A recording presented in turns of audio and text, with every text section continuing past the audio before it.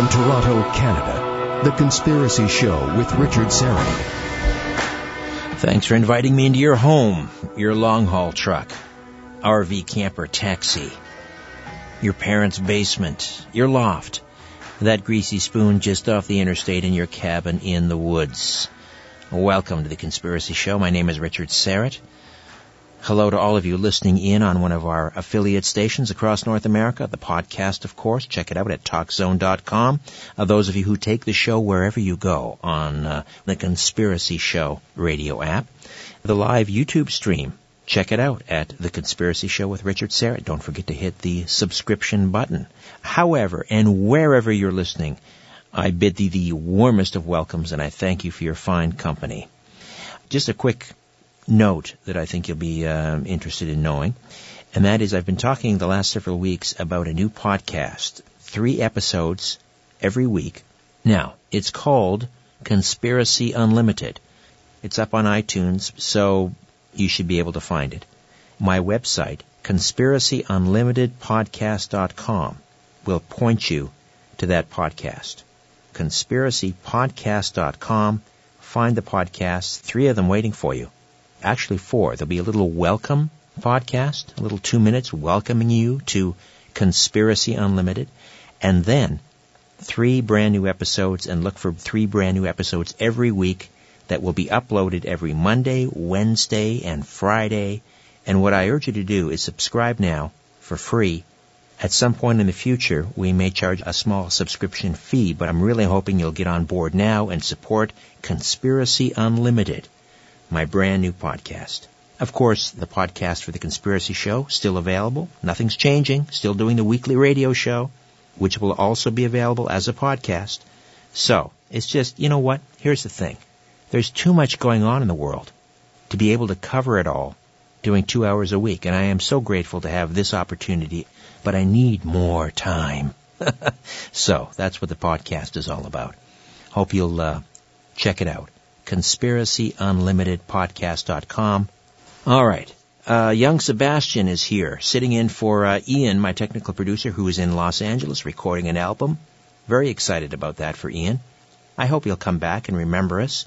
Of course, in studio, my story producer, Albert Vinzel, and our live YouTube stream producer and feature producer, Ryan White, also with us. The UFO landing at Socorro has been wrapped in controversy almost from the moment that police officer Lonnie Zamora watched a craft descend and land. Zamora saw alien beings near the craft and a symbol on its side, but he was told that he shouldn't mention either. It's all documented in Encounter in the Desert, which reveals for the first time exactly what Zamora saw in that arroyo back in 1964 and what an examination of the landing revealed to investigators. Now, Socorro wasn't a standalone case. Other sightings, some of them nearly as spectacular as Zamora's, were reported at the time. A study of the Air Force investigation of this case reveals an effort at first to learn the truth that mutated into a clever attempt to hide the information from the public. Encounter in the Desert reveals all this and much more. Kevin Randle is a retired Army lieutenant colonel who served as a helicopter pilot in Vietnam and an intelligence officer in Iraq. He studied anthropology and journalism at the University of Iowa and holds advanced degrees from the American Military University and California Coast University. He's been studying UFOs for 50 years. He's published dozens of books about the subject, including Crash, When UFOs Fall from the Sky. He hosts a radio show on the X-Zone Broadcast Network and a blog, A Different Perspective. He's appeared on dozens of television and radio shows, including The Today Show and Good Morning America. Wow, what a pleasure to welcome Kevin Randle to The Conspiracy Show. Kevin, how are you? I'm fine, but I'm not sure I want to be linked to The Today Show. That's true. That's true. Well, yeah, there's a lot of things going on in the MSM, and that's all right. We're not going to hold that against you. You know what? You were able to sort of break through that glass ceiling and get the word out on the MSM. So however you chose to use the Today Show, good for you. But we're delighted to have you here, Kevin. Well, I'm glad to be here. Now, You were aware of the UFO incident at Socorro, New Mexico for a long time, obviously. But when did it all start to impact you? I mean, when you started to sort of put the pieces together. Well, part of it was investigating the Roswell case, and we were over on the plains of San Augustine. When I say we, Don Schmidt and I, and of course we were in Socorro, so we asked a few questions around there. So there's always kind of an interest there. But on my radio program, I had on Ben Moss and Tony Angiola. Wow, I suddenly have a frog in my throat. I don't believe this. Anyway, excuse me. Anyway, they had said a couple of things on the program that sparked my attention. I never got good answers for. One of them was they said that there were 3 witnesses who'd called into the police prior to Zamora seeing the thing land out on the outskirts of town. And I said, did you see the police log? And they never answered the question. And I'm not sure why we never got an answer to the question. But that got my interest, and they said a couple of other things like that I found kind of provocative.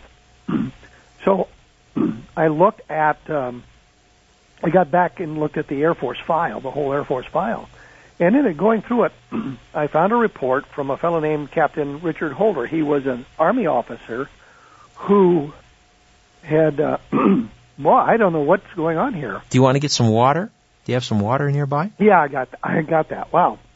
This has never happened to me before. I'm so embarrassed, I'm turning bright red. No. No. Anyway, Captain Richard Holder was the uprange commander at the White Sands Missile Range, White Sands Proving Grounds. And his duty station, White Sands is really based down near Alamogordo, quite a ways from Socorro, but his duty station was much closer to Socorro, so he lived in Socorro. And within an hour and 20 minutes of the landing, he was called in either by the FBI or his executive officer alerted him, but he went into the Socorro police station, so he's talking to Lonnie Zamora. Right. The whole point of this is that he wrote a short report that very night within hours of the landing, and in this report it said that 3 people had called into the police station and reported either a blue flame in the sky or an object in the sky. That verifies what Ben Moss and Tony Angiola had said. It wasn't in the police logs, but it was in this official report that Holder had written. No names are attached to it because the police dispatcher didn't bother to write down their names. I'm thinking, if I was investigating this case in 1964, one of the things I would have said, because we knew the path that the thing flew in and flew out of, I would have gone to the area where the thing overflew and knocked on doors until I found some people who had witnessed the thing. We could get some names attached to that and some better description. Sure. That never happened. I don't understand why. Unbelievable. Carl and Jim Lorenzen, who were the leaders of the Aerial Phenomena Research Organization out of Tucson, Arizona, who actually had one time lived in Alamogordo, were there within 48 hours. This would be something that I would have thought they would have done, but they didn't. Hynek was there, J. Allen Hynek, who was the Air Force consultant of Blue Book. He was there within days. He didn't bother with it. The official Air Force investigator, Sergeant David Moody, he didn't bother. Ray Stanford was there from NICAP. He didn't bother. I mean, all these people were there investigating this thing, and nobody bothered to find these other witnesses, which I think would be very important. We have Zamora's story, and it was taken down, again, literally within hours of the sighting by Holder and the FBI agent, a guy named Arthur Burns. So we have good records of that. And then we have the other investigations that were done. There was a report in the April Bulletin by the Lorenzens.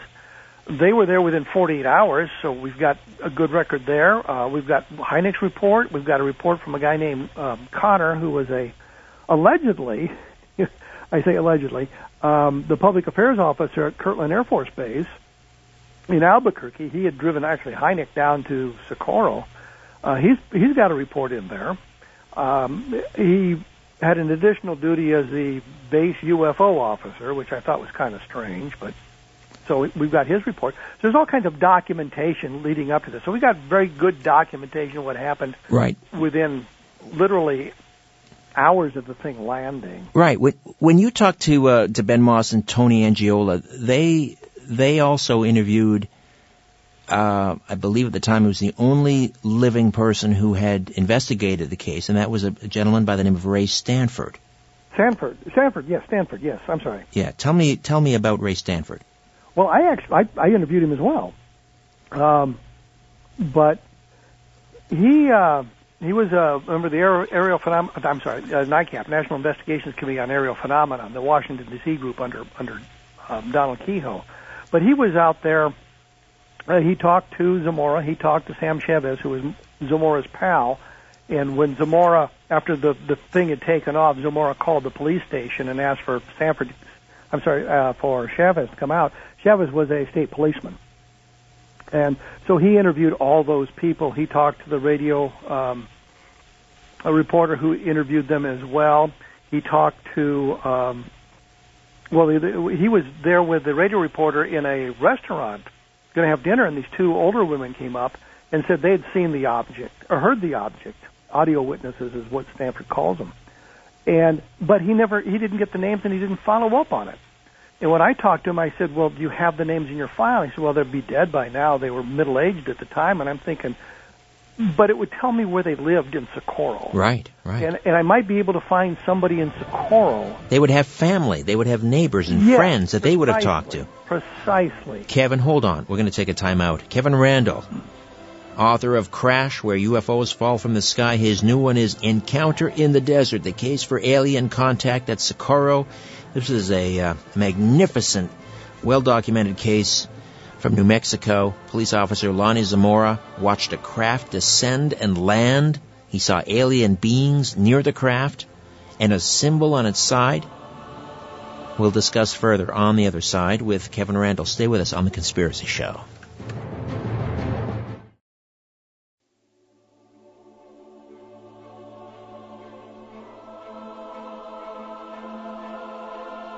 You're listening to The Conspiracy Show with Richard Serrett.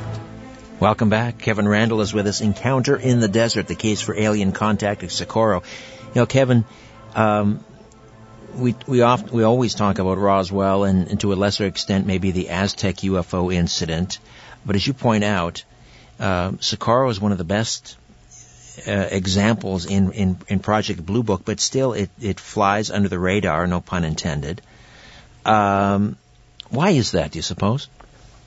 Because things like Roswell have the possibility of providing all the evidence you'd need to prove alien visitation. With Socorro, you have an observation by a police officer. You have some landing traces, which are interesting in and of themselves. You have official investigation. You have a lot of things going on with Socorro. But when you get down to it, you have Lonnie Zamora as the main observer. You have indications of other witnesses who are lost to, the fog of time. So it doesn't have the same robust nature of something like Roswell, although Roswell has kind of lost its robustness in recent years. I did a book just last year called Roswell in the 21st Century, looking at it, attempted to look at it in a dispassionate way to see where we stood on it, and found that a lot of what we believed about Roswell turned out not to be true, and a lot of the people who'd come forward or had been found to talk about the case really were basically making up their stories, and that hurt the whole entire case. With Socorro, you don't have a lot of places to go to talk to people. You don't have a lot of witnesses. You can look at the pictures of the landing traces. You can look at the analysis of the soil samples and the vegetation that were taken and that sort of thing, but when you get down to it, you don't have the same robust nature. To kind of understand Socorro, you have to begin looking at what was going on around Socorro at the time, which is one of the things I did. Other cases that affect the Socorro case. There was one in La Madera in northern New Mexico, took place within, I think, 24 hours of the Socorro landing, and you have the same sort of thing. The craft on the ground, it lifts off in a flame, and it leaves burns on the ground, which is suggestive of what happened at Socorro. Hynek, who was in Socorro, knew about the case, and he asked permission to go investigate it, and the Air Force said no. I'm thinking I'm a consultant here. I'm a civilian. I'm going to talk to these people about it. But he didn't do that. The official Air Force investigator didn't do it. But that whole case came about and was reported by the witness prior to the information getting out about the Socorro case. So he didn't know about Socorro when he reported. So I find that interesting. There were some other sightings that took place south of Socorro, basically on the White Sands Missile Range, looking off toward the west over the mountains there, that are suggestive of the object that Zamora had seen. So you put all of that together, and it becomes a little bit more of a robust sighting. But nobody had really done that to this point. Everybody kind of talked about Socorro, and then they would go off and leave it. They didn't talk about what was going on around it at the time, and I thought that was important to look at as well. Certainly. Well, for those not familiar intimately with the Socorro case, tell us about Lonnie Zamora and what he saw on that night in 1964. You mean there were people that don't know this story? Hard to believe, but yes. According to everything in the files, Zamora was chasing a speeder in Socorro, and he heard a roar off in the distance, and he thought a dynamite check that was on the edge of town had blown up. So he broke off the pursuit of the speeder, and he went over in that direction and came up over a hill. And looking down in the arroyo, he saw what he thought was an overturned car, for crying out loud, overturned car, and he drove down close to it, got out of the police car and walked even down closer to it, got fairly close to it, and noticed two, and he used various terms. I think he said people once, according to one of the transcripts in the Blue Book files, but he mostly called them things. Talked about them being the size of children or small adults, and that when one of them looked at him and saw him there, seemed startled, and they both disappeared around behind the landed craft. The craft had sat down, landed. By the time he got there, there was a sound like a vault door closing, and then there was a roar, and the thing lifted off, drifted horizontally for a while, and then shot up into the sky. He called Sam Chavez right away, and Chavez was there in a couple of minutes. And I make that distinction because it's important, because one of the suggestions that it was some kind of a hot air balloon that we were experimenting with, although there's no evidence of that. And the point is, it wouldn't have disappeared in the sky before Chavez got there. He would have seen it too, but he didn't. He went back to the police station, and within an hour, probably less, Burns and Holder, the Air Force, the Army officer, and the FBI guy were there, basically interrogating him and talking to him about it, to what he'd seen. Talked about the symbol he'd seen on it. Holder suggested to him, not in a way to suppress the information, but suggested that maybe they'd not release what the thing looked like precisely, because that way, if other people had seen it and described the symbol, they would be able to eliminate the copycats. Burns suggested to him that maybe he wouldn't want to talk about the alien creatures. I say alien, that's my word. Right. Zamora never talked about them being alien creatures or extraterrestrials, but the beings that he saw down there, Burns suggested maybe he didn't want to talk about that because it would open him up to ridicule by other people in the press. And that's kind of what he did. So eventually it came about that he really didn't see anything but white coveralls down below by the craft. Although it's clear from the descriptions in the Project Blue Book files and what he said that it was more than just coveralls, but he didn't see a lot of detail about the beings. The thing was on the ground for a couple of minutes at the most. And once it lifted off, he went down to see it. Chavez showed up. He went down. They found an area, a bush that was kind of still smoking. And Chavez said that when he touched the bush, it wasn't hot. It was smoking, but it wasn't hot. And only half of it had been burned, which they found weird. And some of the vegetation around the landing site had been burned. And there were 4 distinct impressions on the ground, which were, according to the analysis made by the Air Force and the various investigators, were pressed into the earth as opposed to excavated. So something heavy had sat down there and pressed itself into the earth. And that becomes important. Philip Klass said that, there was an asymmetrical landing gear, and he put knitting needles through a Brillo pad on a map of the landing gear things and showed how asymmetrical it was. But when you correct it for the terrain and make a couple of other measurements, what you find out is the flame was in the center of it, and the landing gear were symmetrical, but it was the terrain that made it look like they were asymmetrical. So, right, I mean, right. What you would expect, although I'm not sure that we can say that an alien race, if they're landing a craft in New Mexico, would necessarily be as anal about the symmetry of the landing gear as we might be. You would expect them to be because it makes it more stable, but we don't know what the aesthetics of the alien race would be. What do we know about Lonnie Zamora? Lonnie Zamora was a steady police officer who apparently handed out speeding tickets to the students, both high school and the ones at the mining institute there. So they didn't care for him, but he was fuzz, and it's the 1960s. He had been, I think, a soldier in, I don't know whether he was a soldier or Marine. I think he was a soldier in Korea, and he stayed with the New Mexico National Guard up to his retirement. He stayed on as a police officer some 15 years after this event, and then eventually took another city job until he retired. Hynek paid him kind of a left-handed compliment. In one of the reports said that, well, he didn't think that Lonnie Zamora was involved in a hoax because he wasn't astute enough to have perpetrated a hoax on his own. That is a backhanded compliment. Yeah.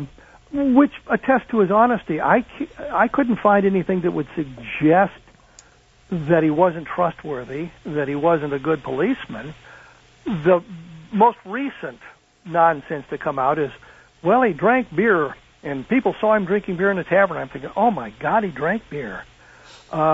Nothing in any of the reports to suggest he had been drinking before duty on April 24th when the thing landed, during duty, or afterwards. And we've got two investigators, Holden and Burns. And Burns is an FBI guy, so this is kind of his meat and potatoes.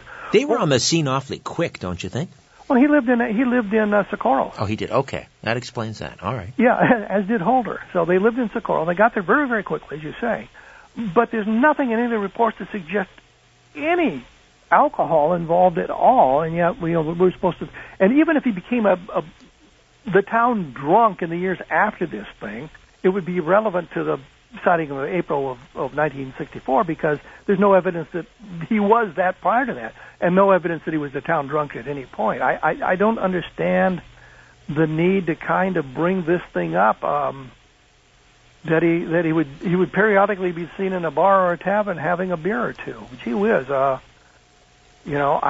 can't think of many people I know who haven't been in a tavern and had a beer or two once in a while. So. Precisely. Well, I mean, didn't this cause a bit of a media firestorm when it first came out? And was Zamora interviewed by the national media? Oh, absolutely. There were any number of reports in the newspapers that he had done attempting it. He was very reluctant to talk after a few days of this because he could see some of the way he was being treated by the media, and other police officers wouldn't have anything to do with the media because of that.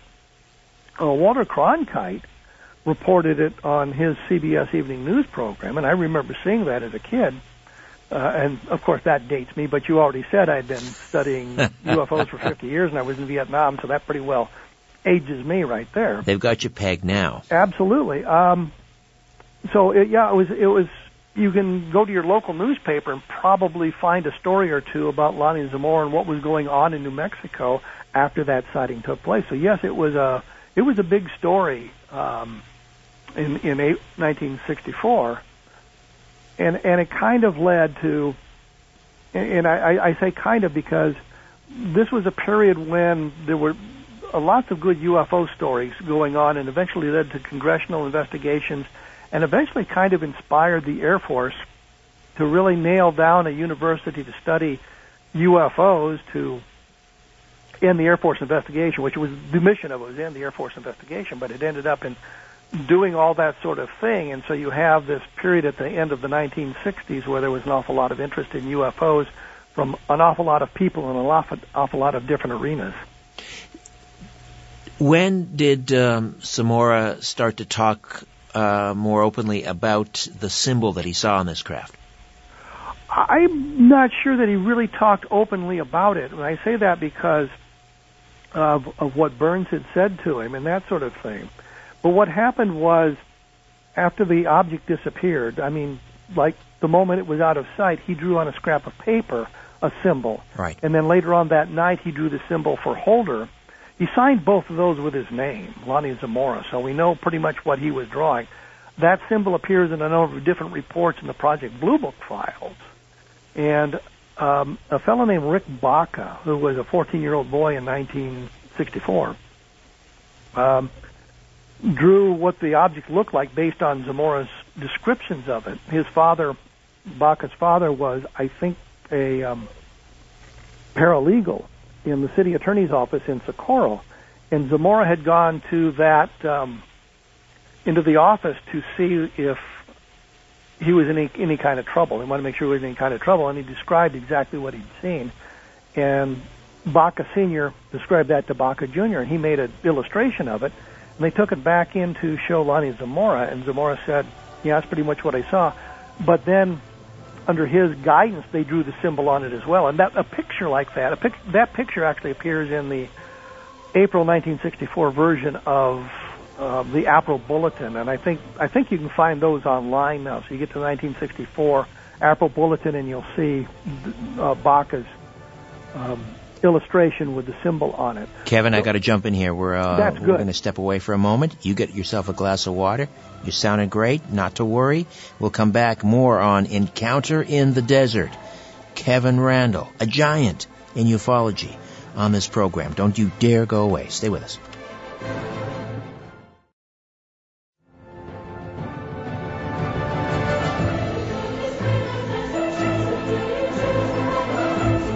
Different views make great conversation.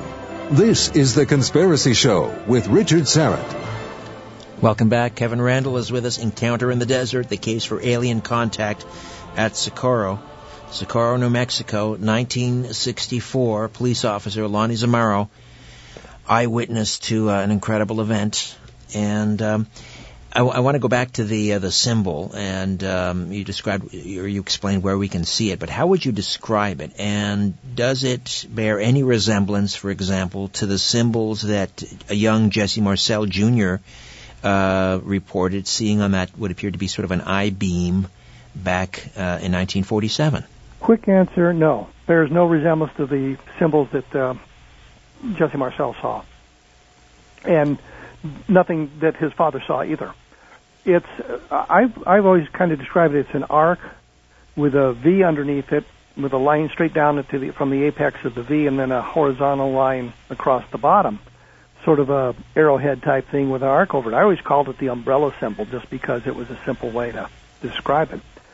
The controversy came out about that because, according to some of the newspaper reports, the symbol is reported as an inverted V with 3 lines through it.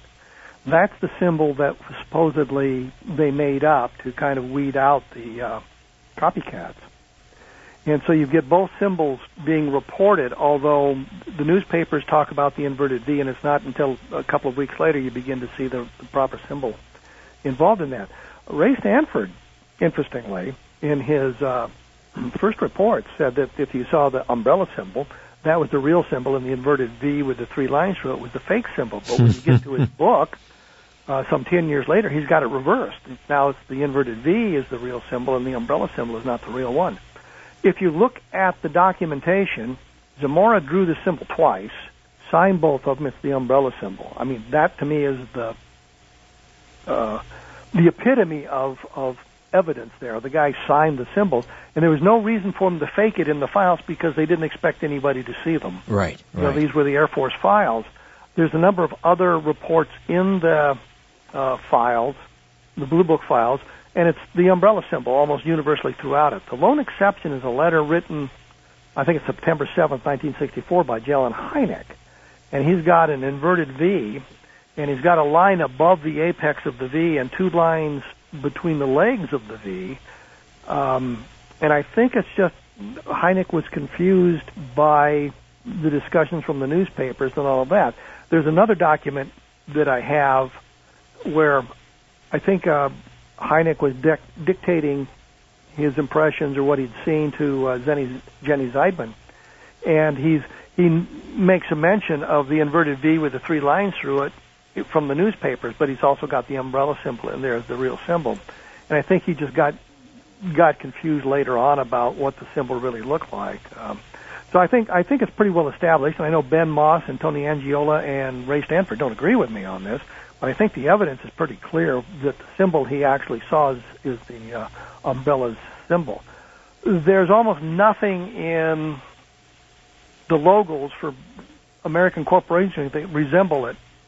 I mean, precisely. There's an international paper I think's got something that looks sort of like it, but I say sort of. It's not an exact match, so it's very confusing in that respect as well. Has any other similar symbol ever shown up in either Blue Book or elsewhere? I have not found anything. I know that at one point Bud Hopkins was collecting symbols that had been seen by his abductees, and Carol Rainey, who was his ex-wife and was doing some work with it, had asked me some stuff about that at one point. So I went back and tried to find as many examples of symbology as I could that had been mentioned throughout the history of UFOs, including the papers found by a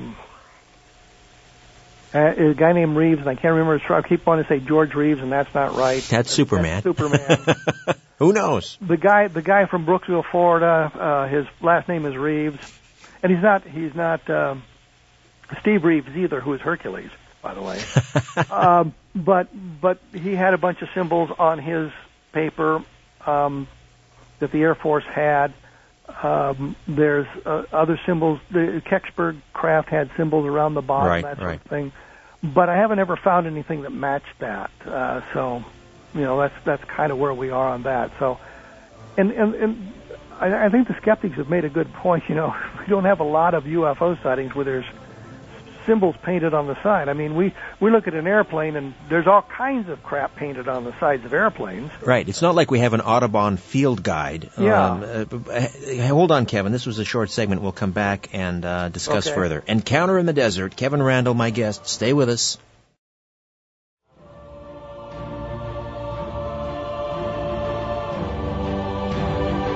Shaking the world and seeing what falls.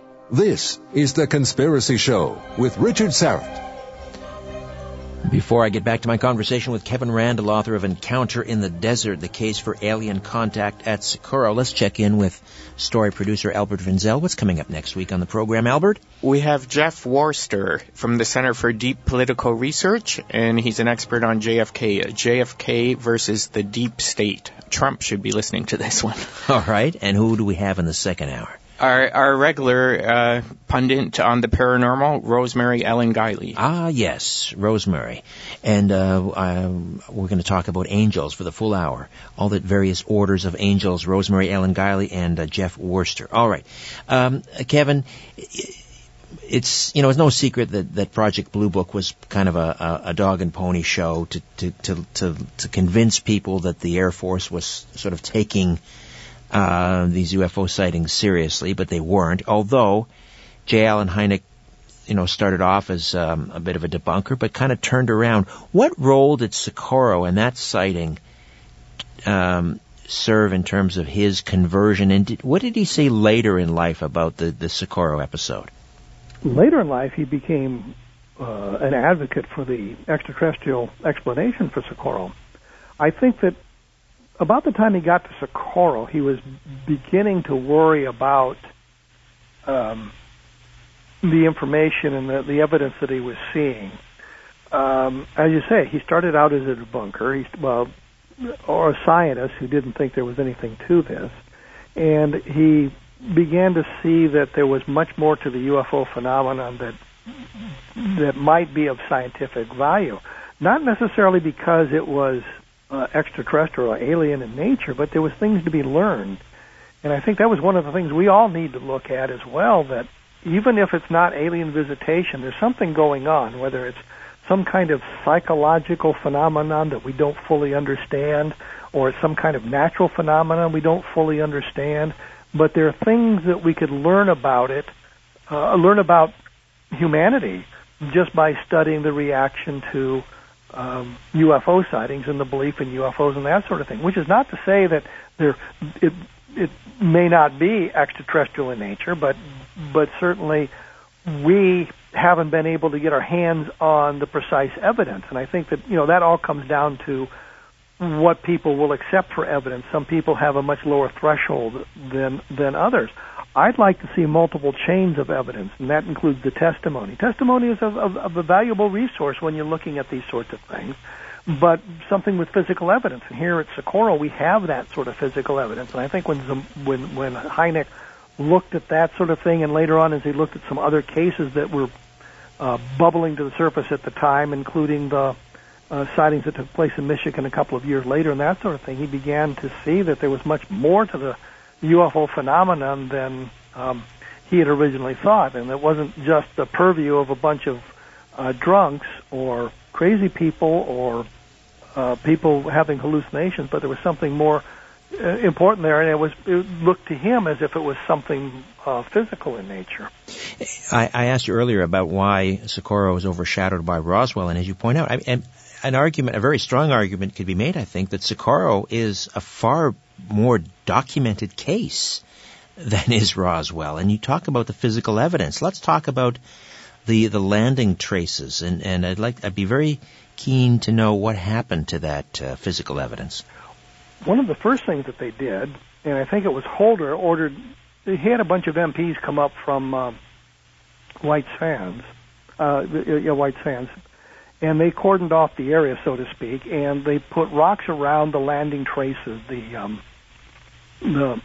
landing gear imprints, and those were photographs. So I mean, in the book, there's photographs that are from the Air Force files of those landing traces, and they're very clear to be seen. And they were pressed into the ground as opposed to excavated, which means something heavy sat there.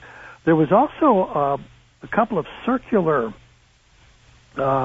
impressions in the ground, which would have been behind the object when it sat there. And the impression is that was like a ladder that came out of a hatch, and it was adjusted a couple of times. So you've got a number of circular footprints there, and then there were some light footprints as well that suggested that somebody had crawled up into the craft when it took off.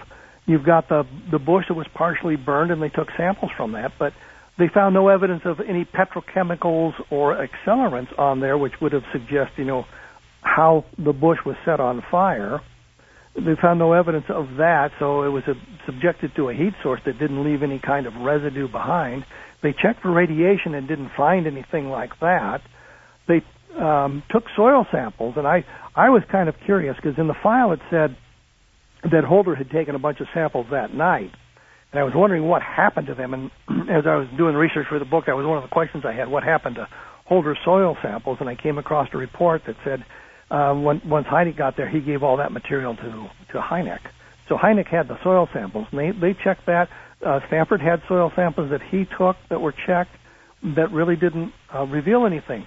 Stanford also said that Zamora pointed out a rock to him that had some metal scrapings on it. Right. And nobody else seemed interested in it. So while they no one seemed interested. Yeah, they just sort of ignored that, and they went off to do this radio interview, and Stanford went with him. He said the minute the radio interview was over, he rushed back to the scene, found the rock, photographed it on its where it was, so he could put it back, and then he collected it and took it back to his home in Phoenix.